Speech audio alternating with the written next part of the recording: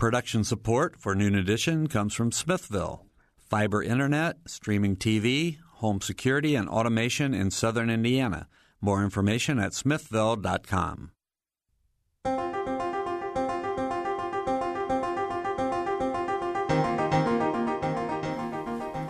From the Milton Metz studio in the Radio TV building in Indiana University, welcome to Noon Edition. I'm Bob Zaltsberg, editor of the Herald Times, and today we're going to review 2018, look ahead to 2019. 2018 is wrapping up, and it's time to look at some of these stories. There were devastating shootings, school shootings again, and shootings, mass shootings in various places. America watched as the Me Too movement really took off. Climate change has been in the news. Hoosiers were affected by the school shootings, with one in Noblesville. And also state lawmakers have made it legal to drink on Sundays, to purchase alcohol on Sundays. It's always been legal to drink, I guess, if you're 18. Purchase alcohol on Sundays in Indiana. And the election this year was big news, and there are a lot of other things that we'll be talking about today. I have two guests with us in the studio. They're both friends of mine and colleagues of mine, Max Jones, the editor of the Terre Haute Tribune-Star, and Jeff Kovaleski, the editor of the Kokomo Tribune. If you want to join our program, we're doing it live today, so you can call us at 812-855-0811 in Bloomington or 1-877-285-9348. You can also get to us at news@indianapublicmedia.org, and you can follow us on Twitter at Noon Edition. So, Max, Jeff, welcome back. Thanks, Bob. Good to see you. It's been a year since we've been here. And here we go again. So I'm going to ask you to complete this sentence. Jeff, I'm going to start with you. 2018 will be known as the year of Washington instability. All right. And say a little more about that. I think people just feel that the chaos is becoming too much. I mean, even for Trump supporters, that they would much rather see a government that you could count on, that you knew what they were going to say before they said it, like your parents did when you were a kid. I think we'd like to see that again. Max, same sentence. Complete this sentence. 2018 will be known as the year. Well, I'll look at it from more of a parochial point of view, and from the view of a Vigo County news watcher, news reporters like we are. And I would say it's a year of civic engagement, even to the point of uprising. And the reason I say that is a lot of what's been going on in Vigo County and Terre Haute for the past year had to do with a lot of fussing and fuming and fomenting about some really major issues the community faces. They just have had a very difficult time coming to grips with, such as what to do with their inadequate jail and what site to pick, how to pay for it. It's a major issue facing the community, especially knowing that as they look over their shoulder, they've also got some other major building issues and challenges in their schools and elsewhere that's coming down the road. So I think there's this great anxiety that exists right below the surface, and there was a sense of dissatisfaction with many of the public officials in our community, and what that did was that brought out people that we have never seen before, who began to show up at meetings. They formed their own group. They have ended up having great impact in a number of areas, and not only the jail issue that we face, but in other areas as well, and to the point that one of its founders and main leaders just recently got appointed to a county council position. And we had a number of incumbent office holders that were defeated this year for the reasons that I state, that people just were, I believe, fed up with the direction that the community was taking on some of these big issues. So from my point of view, it was an interesting, even a positive development to see, even though there was a lot of unrest and certainly a lot of dissatisfaction and arguing going on, to see people come up from out of nowhere to start making a big difference in their community from a number of walks of life, from diverse segments of the community. I love both your answers. I'm going to just steal from both of them. I think on the national level, and the thing that's sort of an underpinning for a lot of the way people are thinking today is that 2018 will be known as the year of instability or unease or I don't know. I don't know what the right word is, but it's just people didn't really know what to expect. People didn't know what was going to happen next on the national scene. On the local scene for Bloomington, Monroe County, it was the year of the bicentennial. Of course, that would be an easy one. But it was also, I would say, and I'll talk more about this, it was a year of incompletes. There are a lot of things that are in progress. Not a lot of things came to completion this year. In 2019, there'll be a lot of these things that we'll be continuing to write about and talk about. So it's fascinating to me to have the two of you in here. And we're all local newspaper editors. I mean, we got Kokomo, we got Terre Haute, we got Bloomington. But, I think Jeff kicked off the show with something that, we can't – we used to be able just to focus inward on what's going on in our local communities.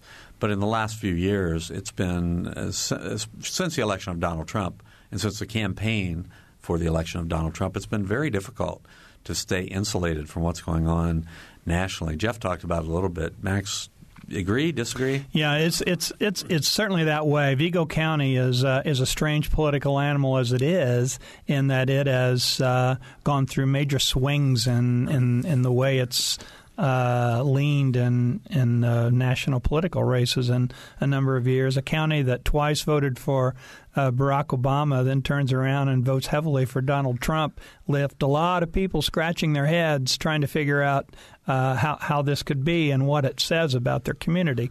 But I don't know that Vigo County is a whole lot different than others were.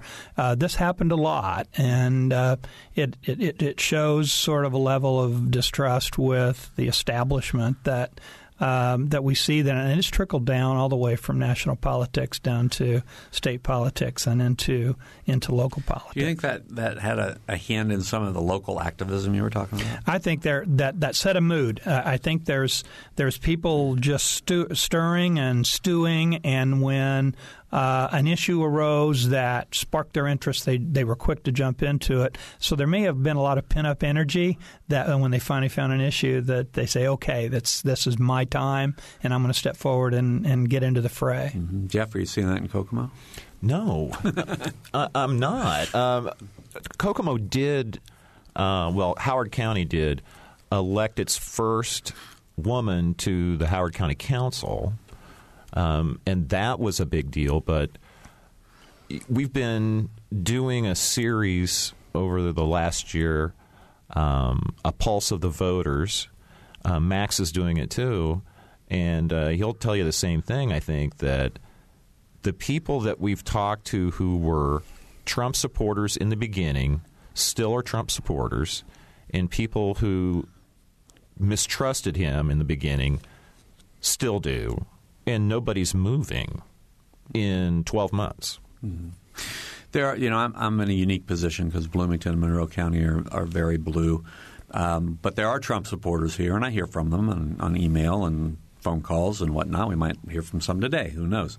But I think that Bloomington and Monroe County has become an even deeper shade of blue. I think the polarization that's been going on all over the country is part of what we're seeing. And I think Indiana got more red during the election with Joe Donnelly losing to Mike Braun, and Congress. I don't have the numbers in my mind now, but.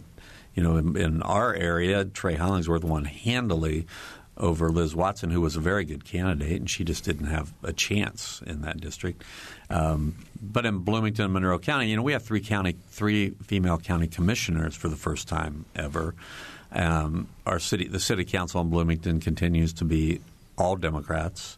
We have a mayoral election coming up in 2019 where the sitting Bloomington mayor, John Hamilton, may well be challenged by Amanda Barge, who's the president of the county commissioners. So that's going to be something to keep an eye on. And that's out of dissatisfaction, even among Democrats in the community. So I think that there's a lot to be dissatisfied, and if people are not dissatisfied enough on the high end of things with what's going on in Washington or in Indianapolis, then they sort of get down to their local community. That's what we've been finding. Anyway. Sometimes you have these veins of local events that can also really be dramatic, and if they interject themselves into the public's point of view and frame of mind on things. And I think there were two things that probably also helped drive this civic interest, the civic engagement. Number one was last spring, the Vigo County lost its second police officer in the line of duty in the last 6 years.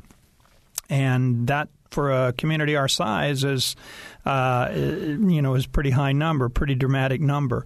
That happening for the second time in such a close in that close a period of time, I think triggered a lot of emotion in the community. And the other is that we have this ongoing issue with our school corporation, where we've had two high-ranking administrators that have now served jail time for corruption, and our former superintendent of schools is now under charges for bribery in our school corporation. So you enter some of these local activities into the mix, and I think that triggers the emotion to get up to a second level. Mm-hmm. Jeff, We've had the opposite.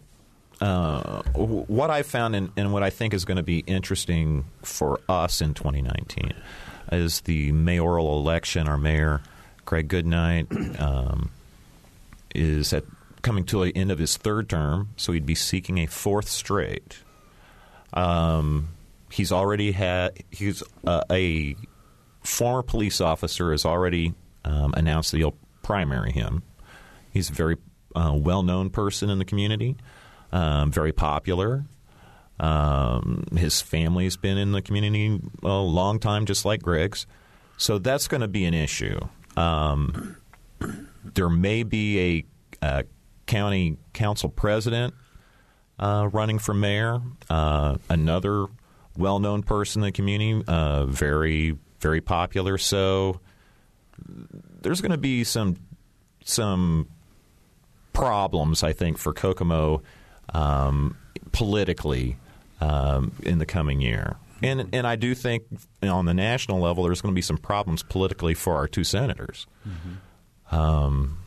It'll be interesting to see how they handle information that's going to be coming, some say, as early as mid-February on the Mueller investigation. Mm-hmm. Yeah, it's going to be interesting to watch. If you want to join us on the program today, we are live. We're talking about 2018. We'll be looking ahead to 2019. You'd be talking to three newspaper editors. You don't get this opportunity every day. Max Jones from Terre Haute Tribune-Star, Jeff Kovaleski from the Kokomo Tribune, and myself, Bob Zaltsberg from the Herald-Times here in Bloomington. If you want to join us, 812-855-0811, 877-285-9348, news@indianapublicmedia.org. And our Twitter handle is @NoonEdition. So you mentioned the Mueller investigation. I mean, there's been a lot going on nationally. I don't want to spend too much more time talking about national politics unless our listeners want us to. But do you think – I mean, what do you expect to see? I mean, the Mueller investigation will be wrapping up soon. Is there any chance that anybody's mind is going to be changed after this, Max? Well – I think everybody's dug in, and I think it would be very easy to say it doesn't matter what will happen, no matter what comes out. That won't change anything. So I think that is probably a common perception. I guess I'm holding out a little more hope than that when some of the hardline, no collusion folks begin to not be able to say that anymore, that they won't be comfortable to say, well, there was collusion, but it doesn't matter. That may be a stretch for some people. Maybe not others, but there will be for some. So I'm holding out some hope that that there could be just enough movement in the public perception and the public opinion that that the really do-nothing Congress will take a more active role. And, of course, it will on the House side anyway because the Democrats will be taking over. But the Senate's going to be what makes a difference. And, you know, I still think there's got to be some of those senators who just, if they got the right information, will be willing to change their tune. Mm-hmm. Jeff? Oh, I think that's exactly what's going to happen. I think everybody's holding their fire until and they should. Mueller, yes, until Mueller's completely finished. And once it is finished, I don't see Republican senators in particular saying that they don't believe what the Justice Department's found out. Mm-hmm. I just don't see that. Mm-hmm. Okay. Well, we'll be able to see early in the year, we think. So, yeah, right. We have a phone call, and Lois is on the line. She's got a question about newspapers, so let's get ready. Lois? Hi.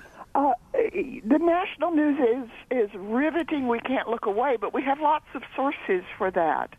And at least here in Bloomington, the national news we get is McPaper. I am annoyed. I am concerned that my HT subscription keeps going up and up and up, and what I get for it keeps going down and down and down. Would all of you address that issue? Sure. These guys can talk about my paper. That'd be great. But I'll address it. I'll address it, Lois. I mean, you know, what you're getting with USA Today, the formal name of the paper you were referring to, is 6 pages a day of national and international news. If we were not providing you those 6 pages a day, we'd be providing 1 to 2 pages a day of news from the Associated Press. So whether you like it or not, you're getting more national and international news. You just don't like the source of it. As far as providing less and less information to you, it's no secret that newsrooms have cut back and that newspapers have cut back on the amount of newsprint that we're providing. Although we do have unlimited space online, and there are a lot of things on our website that don't make it into print. And you have, as a subscriber, you have access to everything that we have online as well. So, you know, I hear your frustration.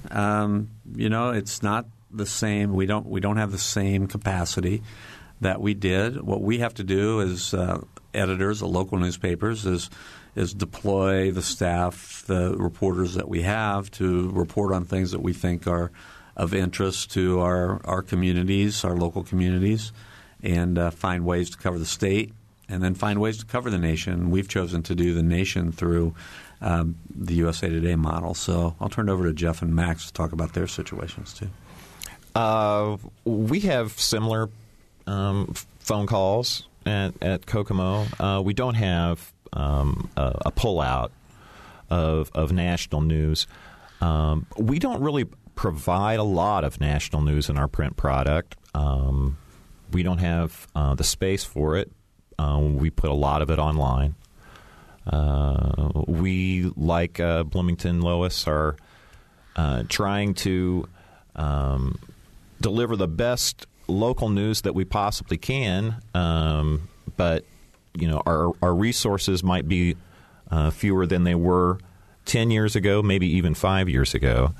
And it's difficult, but we're glad that people like you are calling and saying that you notice and that you want us to do better. We sure are trying. Well, I would have to echo what Jeff says, and one of the things I hear in your voice, Lois, is a passion for your newspaper, and that's something we love to hear. even when you're questioning what we're doing or criticizing what's happening in our publications, we love to hear from people who have this passion. And I talk to these people in Terre Haute a lot. We have great conversations, and they express their disappointments at times with what we're doing. And I just want them to stay interested. The point that they don't care about their local newspaper, I think we're really in serious trouble.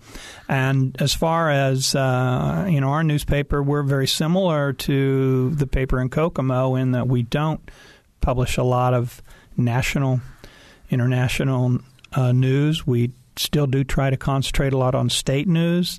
We're trying to keep our readers in mind in terms of what we can give them that they would have a hard time getting other places. And local news is our franchise. That's where we have to concentrate our resources. We want to make our coverage of your community valuable enough that you think it's worth the rising prices that are being attached to our subscriptions. So that's that's the way I try to approach this. I have the same passion for newspapers that you do, and we're all fighting a good fight, trying to keep these publications of high quality as we possibly can. Lois, any follow-up? I'd count McPaper as 2 pages of actual news and 4 pages of pop culture pseudo ads. So that's hostile, but. Well, that's your opinion, and it's 6 pages of newsprint. Some of it's devoted to business, some of it's devoted to pop culture. 1 page to pop culture, and 3 pages to news every day. So, thanks. We appreciate the call, and we'll just keep trying to do as good a job as we can. All right, our phone numbers again are 812-855-0811, 877-285-9348. News at indianapublicmedia.org, and at Noon Edition. Let's move down to the state level and talk about state news. What were the biggest stories in your minds? And we talked about, it's easy to pinpoint the fact that starting, I think it was in February, we were able to go to the liquor store or to Target on a Sunday and buy alcohol. But, I've talked about this before on this program and elsewhere. I mean, to me, that's not a huge news story. It's something that Indiana just should have done years and years ago. Did it change a lot of lives? Not really. I mean, if people wanted to have a beer on a Sunday, they found a way to do it. But still, it was something that the legislature did, and it was a change in the law that got everybody's attention, especially everybody over 21 years old. I'll get off my soapbox about that now and say, what were other stories in the state that you think were of importance? Well, there wasn't the big, huge, riveting story, but there were a number of very interesting stories that happened throughout the year. Of course, the shooting in the Noblesville School was one. The senatorial election that had an incredible amount of money spent on it, and eventually led to the defeat of an incumbent senator. That was a big story. I think the ongoing solid economics of Indiana is sort of a remarkable thing, and you keep thinking that something's going to change or we're going to see a downturn, but it's about as solid as I think anybody could expect. Governor Holcomb seems to be on solid ground, although I think there are some in his party now that are starting to get a little uneasy with him. The whole Curtis Hill story was, I think, a development that is going to keep developing as time goes on, and we may find out whether or not that will spell sort of the end of Curtis Hill's political career or not. He's certainly fighting it as if he thinks he's got a lot left. But those are some of the things that are in my mind when I think of state politics. And of course, we got a new legislative session coming up soon, so all of our thoughts will get turned to that very soon. Mm-hmm. Jeff, I think a really big story that got very little attention was the recent question and answer session that the governor did about education funding and whether teachers would get a pay raise. And when the state superintendent of public instruction tweets out just a smackdown on the governor saying, hey, we're losing 88% of our teachers in their first 5 years. We don't need a study, Governor. We need pay raises. That was a big story, and it's going to be the story, I think, in 2019 at the State House. Mm-hmm. And the governor sort of clarified what he meant, or says what he meant was more that, yeah, we do want to do a study, but we do want immediate pay raises. But I think there was more of a merit, or give money to schools, let schools decide who's going to get them. So, but it was kind of a dust up there for sure. Yeah, and I think education is always a big issue in the state. Monroe County, I don't know about your counties. Monroe is one of them that got some money for preschool education. That's always a huge issue in Indiana.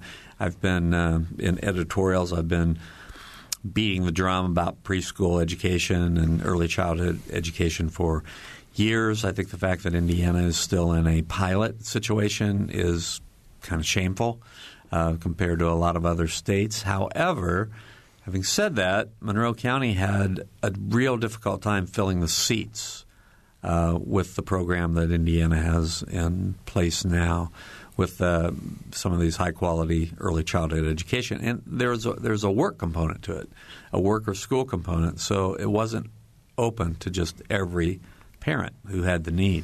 And I think that's an issue that's going to need to be looked at.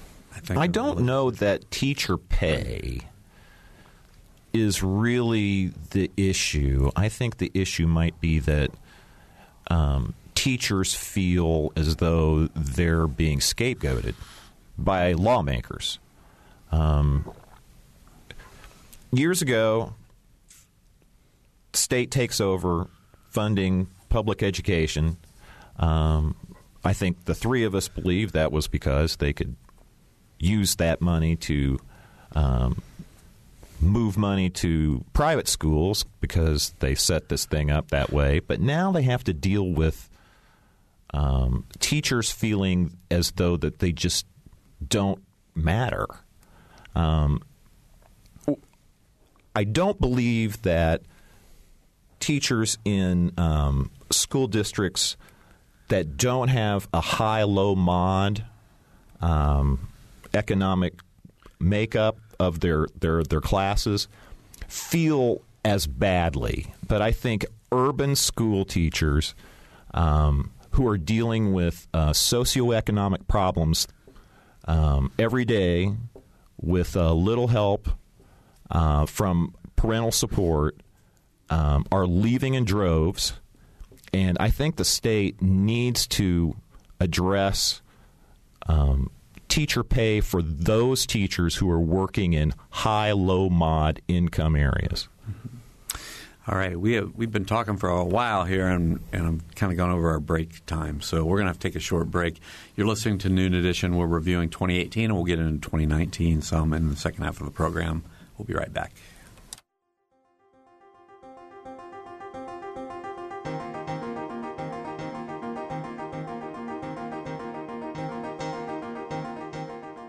From the Milton Met Studio at IU's Radio TV building, this is Noon Edition on WFIU. Production support comes from Smithville, online at smithville.com. WFIU News covers South Central Indiana and the state throughout the day at WFIUnews.org and on Twitter at WFIU News. You can watch unfiltered video of breaking stories on Facebook Live, and you can get a digest of all the day's top stories delivered to your inbox each afternoon.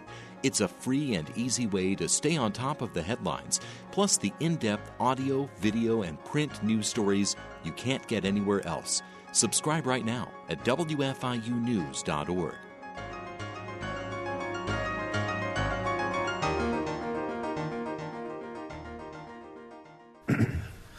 Welcome back to Noon Edition. I'm Bob Zaltsberg from the Herald Times, along with our guest today, Max Jones, editor of the Terre Haute Tribune-Star, and Jeff Kovaleski, who's the editor of the Kokomo Tribune. We are talking about 2018, some of the big news stories of the year, and we're going to be looking ahead to 2019 here in a little bit. If you have questions or comments, want to throw in your 2 cents about the biggest news stories of the year, we have 2 numbers you can call, 812-855-0811 here in Bloomington, 1-877-285-9348 outside the Bloomington area, news@indianapublicmedia.org if you want to send us a question by email, and Twitter. Our Twitter handle is @NoonEdition. Okay, we have a phone call, and it's Carp. Carp's my a good buddy, and, well, I shouldn't say that. He's a colleague from public service. Carp? Hey, good afternoon, Bob. And going back to your local newspaper story, I just think that one of the understated stories for Bloomington in particular is that you're retiring. And you're welcome to come down to the bait shop, but cannot fathom the HT under different flag officer. I just can't imagine where they'll go, because I know you've dug in your heels and saved a lot of what the woman said earlier was getting to be a very thin newspaper. I know that's not easy, and it's that way across the state, but you will be missed, and I had to tell you that on air. Carp, appreciate it very much, and you just got sworn in for another 4 years, right? So. So I'm safe, but, you can always come and see me. All right. All right. Well, thanks, Bob, for what you've done. Sure, Dan. Thanks a lot. All right. Dan Combs, he's a Perry Township trustee here in Monroe County. I appreciate those kind words, and there'll be time to talk about that later. So I wanted to mention, hate crimes legislation as another state issue, because it didn't pass last year, but it's on the agenda this year. It's going to be a battle in the legislature, though, even though the governor wants it and some of the leadership wants it, but there are people who don't want it. We had a guest column in our paper. It was probably sent out to you guys as well from 4 legislators who said we don't need this. This is making special treatment for certain groups, and we don't need it. We published that in our paper, and we've gotten letters to the editor in response to it. We have other people who have responded and said they agree with that. So, I think it's going to be an issue, and I think, I'm on the record editorially of saying that Indiana needs hate crime legislation. It's been something we've written about for 2, 3, 4 years. So I'm not just offering a off-the-cuff opinion. We've written about it before, but I don't know if it's going to get through this year. What are the prospects? Well, one of the we got the same piece submitted to us as you got, and one of the signatories was a state rep from our area, and indeed my own personal state rep, Bruce Borders from Jasonville. And I can't say the other 3 off the top of my head, but it was a fascinating and highly passionate defense of the status quo, and that got my attention in that there's still these people willing to draw a line on this, and under no circumstances are some of these folks going to go along with this type of legislation. We're on the record as well, and have been for a number of years, that it's time for hate crimes legislation, that it'd be good for the state. There's no harm to be done from this sort of thing, and at least it can make our state, so many people in our state, feel as though they're contributing to a change of mood, a change of approach to some of these issues. And it would bring Indiana in line with 45 other states. Our most read story online, local story, was one where a mixed-race family moves to a new house in the Greentown area and receives a horrible letter from a neighbor explaining that this is a white neighborhood in no uncertain terms, and use colorful language. It's Exhibit A. Mm-hmm. Yeah. So I want to talk a little bit about our local communities, because I think that we all have things that we can point to say that Kokomo, Terre Haute, and Bloomington are all really doing well economically right now. If I'm wrong, let me know. But Jeff, let's start with Kokomo. Yeah, we actually are. 2018 was a big year of private investment. The state of Indiana is going to put $40 million into the Ivy Tech Kokomo campus. There's going to be another $3 million from private donations, and that construction's begun. A new hotel and conference center is planned for downtown Kokomo, very close to City Hall. That is going to be a $22 million investment in downtown. We've added hundreds of apartments downtown.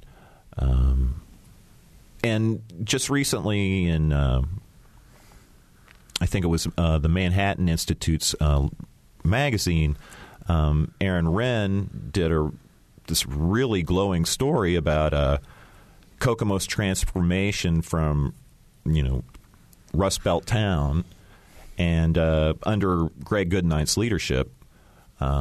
So in a town where others outside see growth, people inside sometimes feel as though it's just too much. And I think that's what our argument is right now. Mm-hmm. Matt? Well, Terre Haute and Vigo County are certainly stable, and that's even during tough times. That's one thing they can always point to. The universities and some of the diverse manufacturing interests that exist, the healthcare community has really allowed our community to stay pretty stable even when things get rough elsewhere. Now, that said, it's certainly not a boom town either. And I think the mantra that I hear often on the streets by economic development types and people who are keeping a close eye on these things is if you live in Vigo County and you want a job, you can have a job. However, there's another part of that that you need to include. It's not just if you want a job. It's if you want a job and can pass the drug test, then you can have a job. Our unemployment rate is among the highest in the state. That doesn't mean it's real high, but it's higher than most.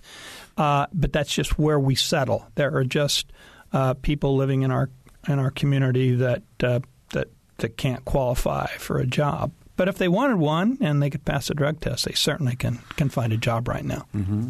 At the beginning of the show, I talked about how 2018 will be known as a year of locally of some progress and things that weren't completed. Well, they're not completed because they're multi-year projects. But when I look at Bloomington and the progress that's being made here, it is in the area of healthcare. New hospital, new regional academic health center that IU and IU Health are combining on. That investment is I can't tell you exactly what the financial investment, but it's going to be over 700,000 square feet of space, about 725,000 square feet, 620 in a hospital, 115 in an IU academic facility. That is ground was broken on that this year, so that was certainly a big step forward, but that's going to be under construction this year into 2020 and possibly even into 2021. But I think 2020 is the year it's supposed to be completed. There's a new park under construction in Bloomington. Ground was broken on that this year. It'll be the biggest city park in the community. A lot of construction downtown in Bloomington. Cook Group has purchased the old RCA build, or not RCA, I'm sorry, the old GE building. They're investing $125 million in that to make it into a state-of-the-art medical device manufacturing location. The old RCA building, which used to be Cook Pharmica, was purchased in 2017 by Catalent. Catalent's going to invest $14 million in that facility. So there's a lot going well in Bloomington and Monroe County when it comes to economic development. There's also the Trades District, which is a co-working space and an incubator kind of space in downtown. So, yeah, there's a lot going on there. You talked about drug tests and passing drug tests. We have to talk about the opioid issue. What was 2018 like in your communities for opioids? Has it gotten worse? Has it stabilized? Has it actually turned the corner? Max? I think stabilized might be an accurate way to look at it. There certainly has been a lot more effort being put into serving that segment of the community that is struggling with opioid addiction. The state identified our county as one that needed a lot of help. They poured a lot of money into it. There's a lot of resources being poured into treatment centers and expanded treatment centers, not only in our county but in our region. Hamilton Center was one of the mental health centers that was targeted for a great infusion of funds. So all of this we see as a good thing, and hopefully that will at least be part of what helps move the needle on dealing with that issue. I would say that ours has stabilized, actually went down a bit, but Howard County led an effort to put together a systems of care to deal with the opioid epidemic in Howard County. Like everyone else, we're struggling with treatment, facility space, hospital beds for people who are in need of immediate care are always full. Mm-hmm. It's a huge issue here still, but I think that idea of stabilized is probably it's probably a reasonably good term. Although for people who are fighting the battle or who are working on the front lines, it's a huge issue. I think people are just much more educated. I think that's been part of the progress that's been made statewide, certainly here in Monroe County. A lot of conversations about harm reduction, the treatment facilities, and what makes a good treatment facility has been a big issue, and a lot of people are working hard to try to reduce the stigma about these addictions. Now, the one thing that we might want to look at in 2019, I don't know about your communities, but I've heard from law enforcement people here and people who are sort of in the trenches that meth is making a comeback, and in some ways is maybe it's never gone away, but in some ways meth is as big or a bigger problem as opioids now in Monroe County in this south central Indiana. So that's just I'm giving you secondhand information from unnamed sources, as we sometimes do, but I think that could be an issue for us to look at going forward. All right, if you have any questions or comments, we still have a few minutes, 10 minutes or so to go. 812-855-0811 in Bloomington, 1-877-285-9348. In the outside of the Bloomington area, that would be Terre Haute or Kokomo. Also, you can find us news at indianapublicmedia.org, and you can follow us on Twitter at Noon Edition. So what other stories do you want to talk about today? I'm going to throw it out there for you guys to jump in. Well, I have talked about some of the big ones that happened in our county, in Vigo County, having to do with the police officer who was shot and killed last May, our former school superintendent who is now facing bribery charges in Marion County over his work when he was superintendent. But let me talk about something that is stewing now that is another one of those continuing developing stories, and that is the effort to place a convention center and new hotel in downtown Terre Haute. Holman Center, the arena that Indiana State University uses for a number of community events, including many of their athletic events, is also under renovation. It's a major project. There hadn't been a lot of work done in that arena for a lot of years. So even though this new convention center is now working independently of Indiana State, they're not involved as they first were in this, there has been a lot of movement. And even though it's not necessarily met with unanimous support in Vigo County, there still is enough support for bringing this sort of facility to downtown Terre Haute that it is percolating right along. One of the real interesting things that's happened last fall was that Larry Bird agreed to lend his name to the convention center and allow it a museum, the Larry Bird Museum, which will be the only one that he approves of. That will exist, and it'll be part of this convention center, and that's a big deal. The governor came over for that announcement, so there seems to be a lot of upbeat feelings about the potential for this to be a transformational project for downtown, which has really felt a lot of success in recent years anyway. This could be a really big boost, and 2019 is going to be a big year for it. Yeah. Jeff, you mentioned that Kokomo is looking at a convention center and hotel downtown. Right. It's been approved. It's right now site work is being looked at. I do believe that a convention center is good for the types of size of cities like ours, and particularly for Kokomo. I mean, we're kind of in between Indianapolis and South Bend.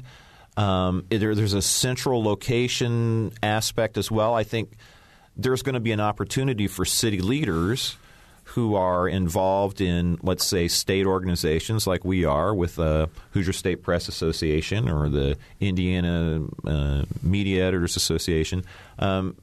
We could have maybe our meetings at these facilities. And just move them around.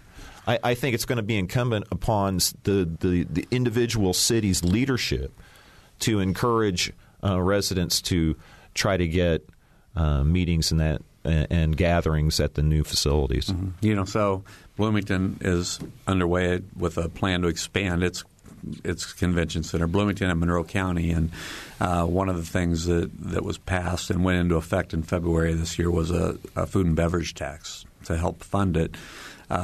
So all of our communities are looking to try to get that meeting and tourism business really moving forward. I do want to mention, so I don't forget, I-69 section is substantially completed, Section 5. It's not done. There are orange barrels all up and down the road. I say in an editorial that will be coming out soon that the biggest news about I-65 or I-69 next year will be if all those barrels aren't gone, then something's wrong. But you can get from Bloomington to Martinsville now very, very quickly. You can't get up to Indianapolis any faster after you get to Martinsville, but that work will be shifting there soon. We have an email that's come in that's asking a question that I'm not sure if you're going to be able to answer. I'm not sure I can answer it. In your areas, what percentage of Trump voters would want Pence to be president in 2020? I don't know if we can have percentages, but I think I see where the voter or where the reader or listener is going. Trump voters, Pence voters, are they the same group of people?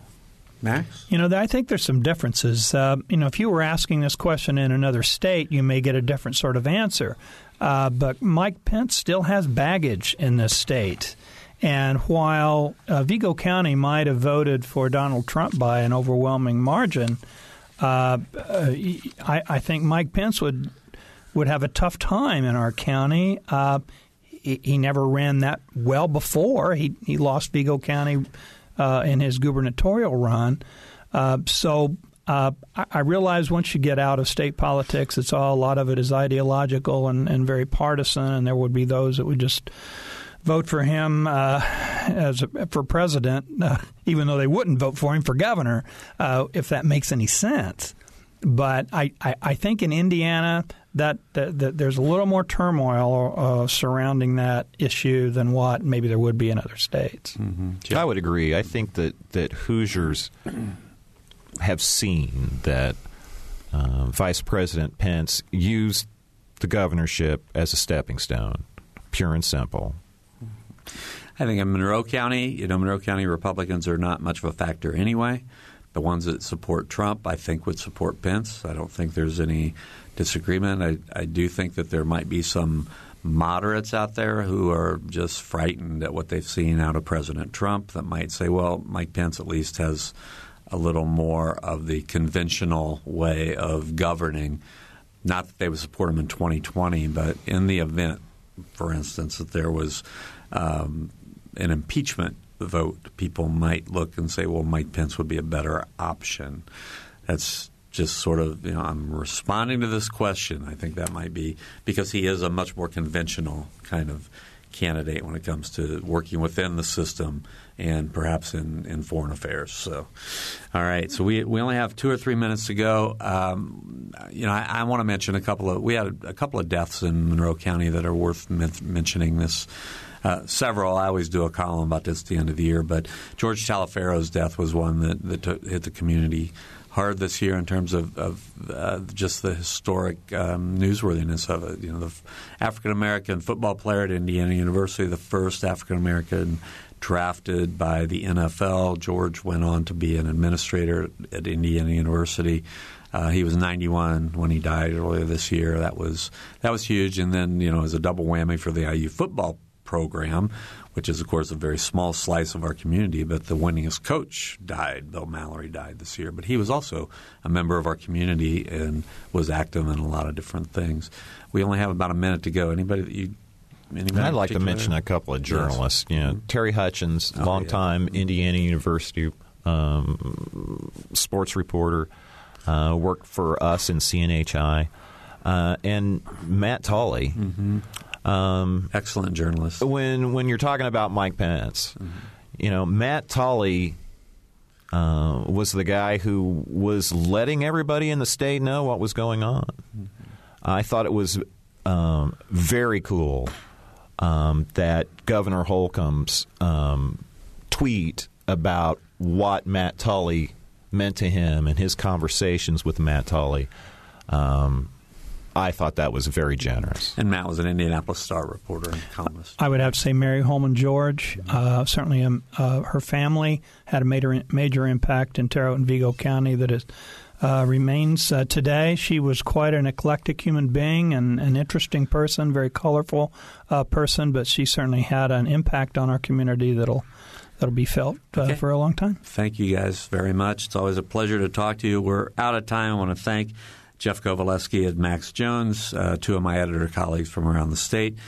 Sarah Whitmire couldn't join us today. She wanted to, but she's a little under the weather. So for Sarah, for producer Patrick McGurr and engineer Mike Pashkash, I'm Bob Zaltsberg. Thanks for listening.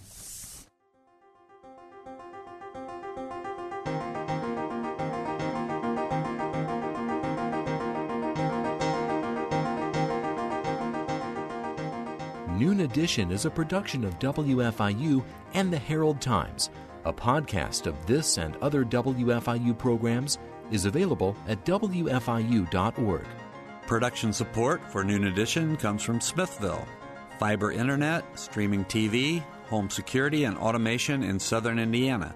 More information at smithville.com.